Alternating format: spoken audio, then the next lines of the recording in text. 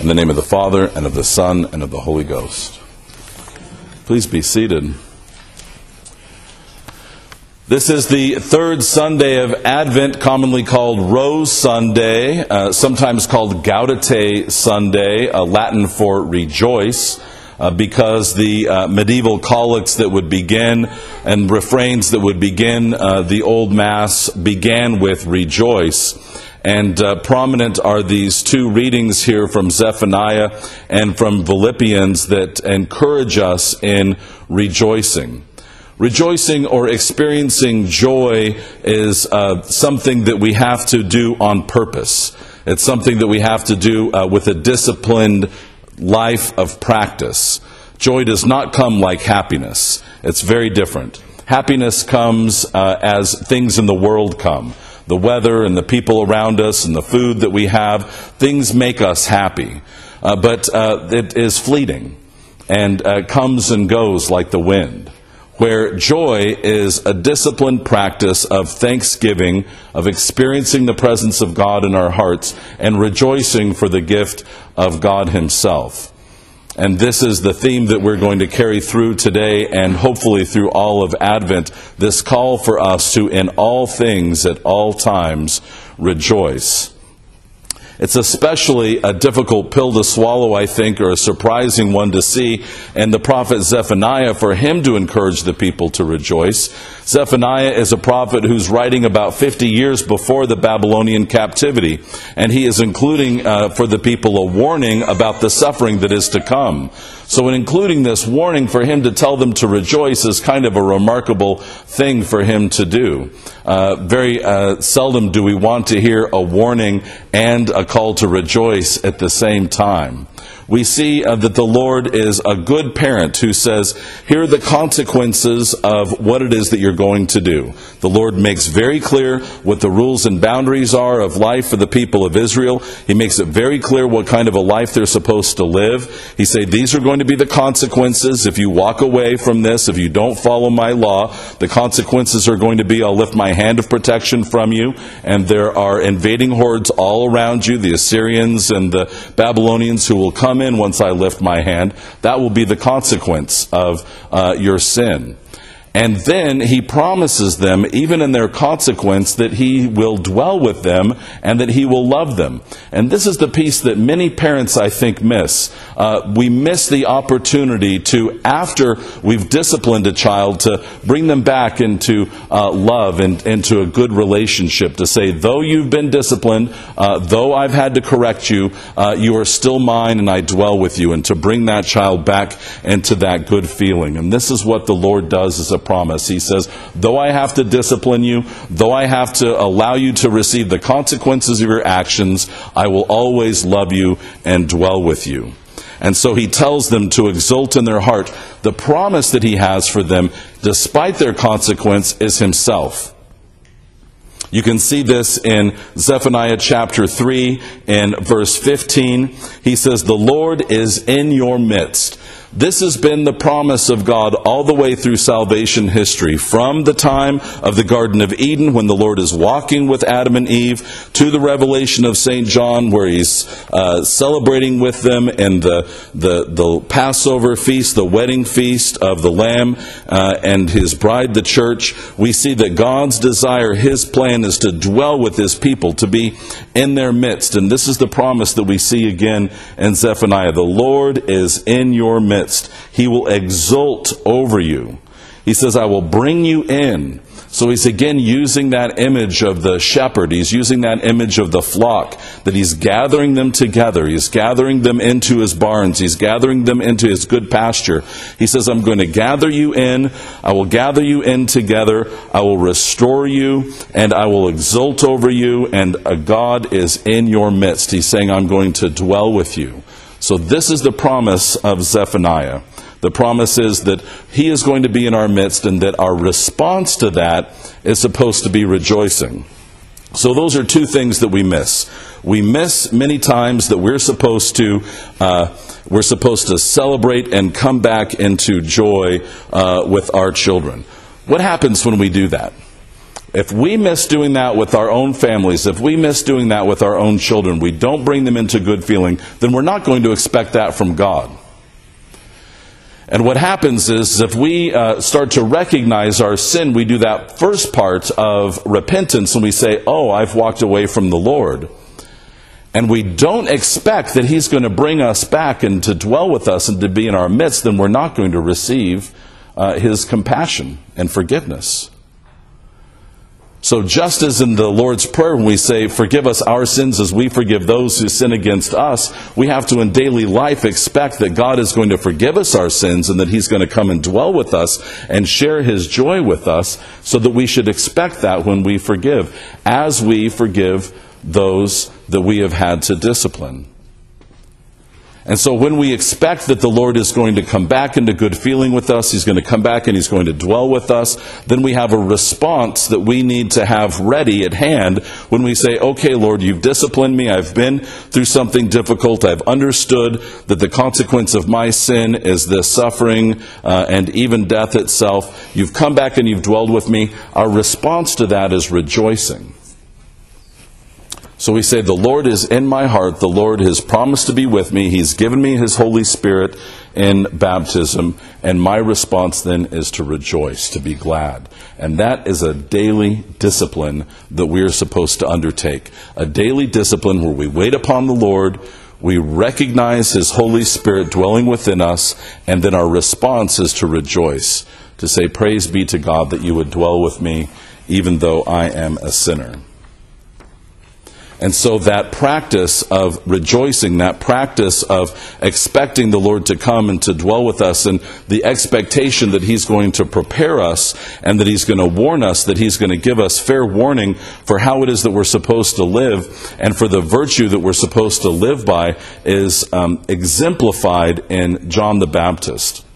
You'll remember that the prophets of Israel have been silent now for hundreds of years, and though the Lord has spoken to His people in wisdom, He's spoken to His people in history, He's spoken to His people in lots of different ways, this role of this exemplary prophet who stands out has been brought back in the person of John the Baptist. And here in St. Luke's Gospel in chapter 3, he's doing this work that we've seen Elijah do, that we've seen Isaiah do, and indeed he uses many of their phrases and turns of speech in order to prepare the people for the coming of the Lord, to prepare them for recognizing what the consequences of their sin will be.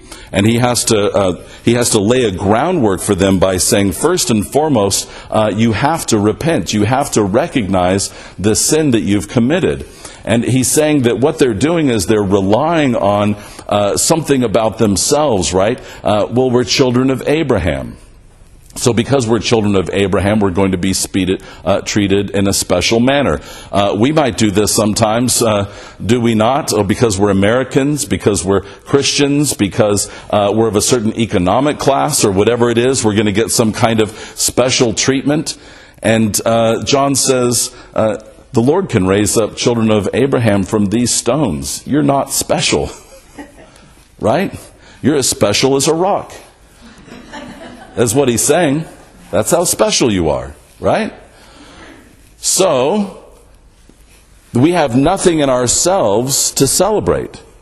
All of our celebration, all of our exultation, all of our rejoicing is in God alone.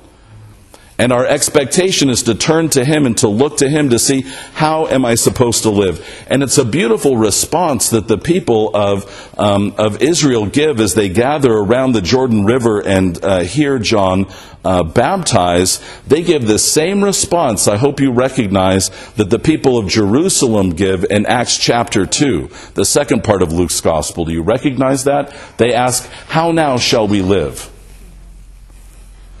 How now shall we live? So the Lord is saying, there's consequences for sin. There's nothing special about you. Rejoice in what I've given you. And the people's response to that then is, how now shall we live?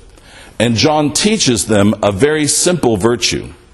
He teaches them a very simple virtue. I would call this the kindergarten rules. Unfortunately, there's lots of people that miss some basic fundamental teachings in kindergarten. The very dangerous thing is that if we miss it in kindergarten, it's really hard to learn as teenagers or as adults. Things like keep your hands to yourself. Don't take stuff that doesn't belong to you, right?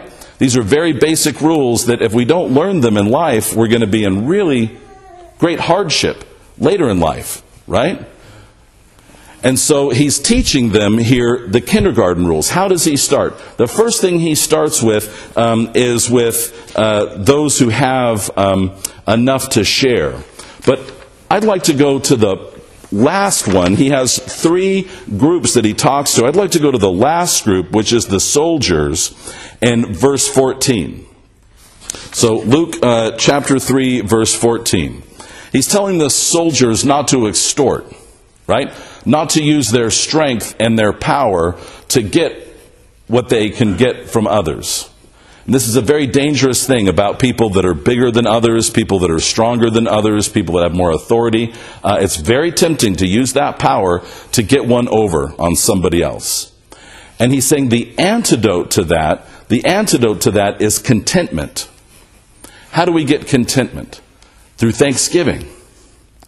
So this takes us back to rejoicing. We're supposed to be giving thanks for what we have in the moment. So when we give thanks for what we have, we become content, satisfied with what we have, and that it takes away the temptation to try to get more from other people.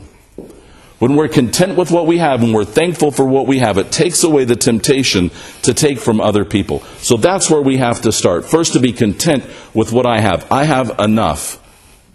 Right? I have enough.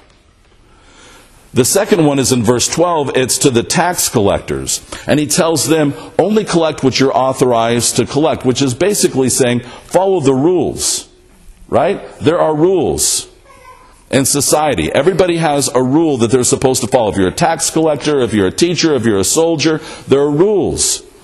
And so recognize what the rules are and follow the rules. Only collect what you're authorized to collect. You've been given a job, so do the job that you're given to do. We all have jobs, hopefully, right?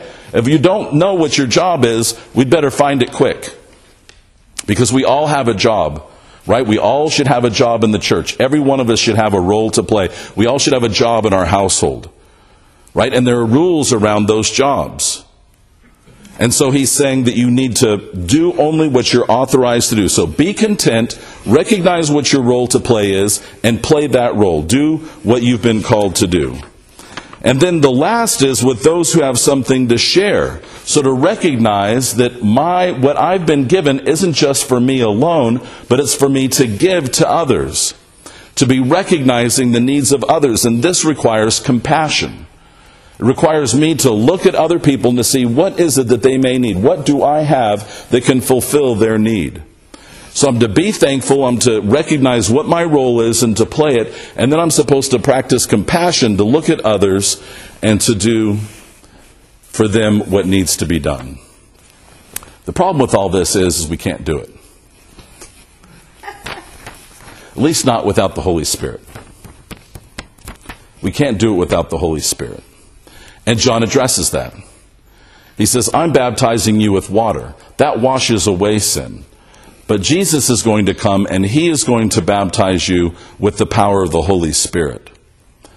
The danger with the Holy Spirit is a lot like electricity. We can plug in our radio and play beautiful music, or we can lick our finger and put it in the socket and we'll be electrocuted. Right? The Holy Spirit's the same way. If we get the Holy Spirit and then we decide that we're not going to be thankful and we're not going to be content and we're not going to play by the rules and we're not going to do these things, we will become consumed. We will experience condemnation and we'll be consumed by God's power. But if we treat that power with the proper respect and thanksgiving, we can plug in those radios and we can tune them by obedience, and we can receive the Word of God, which will encourage and strengthen us and give us all that we need, the power, the grace that we need to do the work that we've been given to do. And of course, in all ways, St. Paul comes back and he clarifies all of these things. He clarifies for us that we need to be bearing fruit in this simple virtue because Christ is coming with fire. And so in Philippians chapter 4, he says we need to think, we need to pray, and we need to rejoice. So the first thing is we need to remember what it is that's good. Right? We need to remember what it is that we're supposed to be focused on, because our minds can go all kinds of places. And the mind is any kind of a muscle. It has to be exercised and has to be tuned, and it has to be focused upon things that will bring about these goodness benefits, right? And so he gives us a list of things that we're supposed to be focused on. And in verse 8, right, he says, find whatever is true, find whatever is honorable, whatever is just, pure, lovely, commendable, excellent, worthy of praise. Think on these things. This is a medicine cabinet list. This is why the first thing I read in the newspaper is the comics. Right? To me, they're the only true part of the whole newspaper. I read all kinds of things in the newspaper and I think, I'm not sure about that. Right? But Garfield's always funny. Right? He's always true. He's showing us clearly what laziness does, what selfishness does, and we can laugh at it as we laugh at ourselves. That's true. So we think about true things. What is it that I can focus on that's true and that's lovely? Of course, this is why we read the Scripture. This is why we listen to the hymns of the church. This is why we focus on the beauty of creation. Why it is that we celebrate these things. So whatever is lovely and commendable and excellent, think about these things. It has to start with our understanding that we have a will and can decide what it is that we're going to think about. We can decide what we're going to think about. And this brings us to verse 6 where he says, don't be anxious, which is really easy to say and really hard to do. Don't be anxious. Here's Howard's nickel tour of mental health. Anxiety is thinking about things in the future, putting all of my mental energy into something that hasn't happened yet. Depression is putting all my energy and mental awareness into things in the past I can't control. Right? I have no power in the past. I have no power in the future. I put all of my energy into one of those two places. The task before me then is to be where? Right here. Right here. So he says, don't be anxious. He says, but in everything by prayer and supplication with thanksgiving, let your requests be made known to God. The only way to do that is to be in the present. The only way with prayer and supplication to make our requests known to God is to do that right here and right now. So we have to recognize, what is it that I need right now? What is it the people around me need right now? What's going on right now? What is it that I need to bring the Lord into? What do I need to ask Him for? Right? What am I supposed to be doing right now? What am I supposed to be thinking about right now? What's my heart supposed to be doing right now? So when we ask all those things, we come into the present moment, we recognize that God is the one who's in charge. That anxiety dissipates because we're in the moment and we're recognizing that God is the one with the power and the authority. And when we do that, when we give over all of that responsibility to the Lord and we're in the moment with Him, we're able to rejoice. Because our rejoicing is always a response to God and to His presence. So that's our homework. That's our promise. He is faithful. If we will but take a moment and bring these things to God, if we will but stop and say, you have all of the power and authority. You are my good Father who will not only discipline me, but bring me back into your presence. You have promised that I would be in your midst. And when I am here with you now, I will feel your Holy Spirit in your presence, and my heart will rejoice. May we rejoice today and in all things.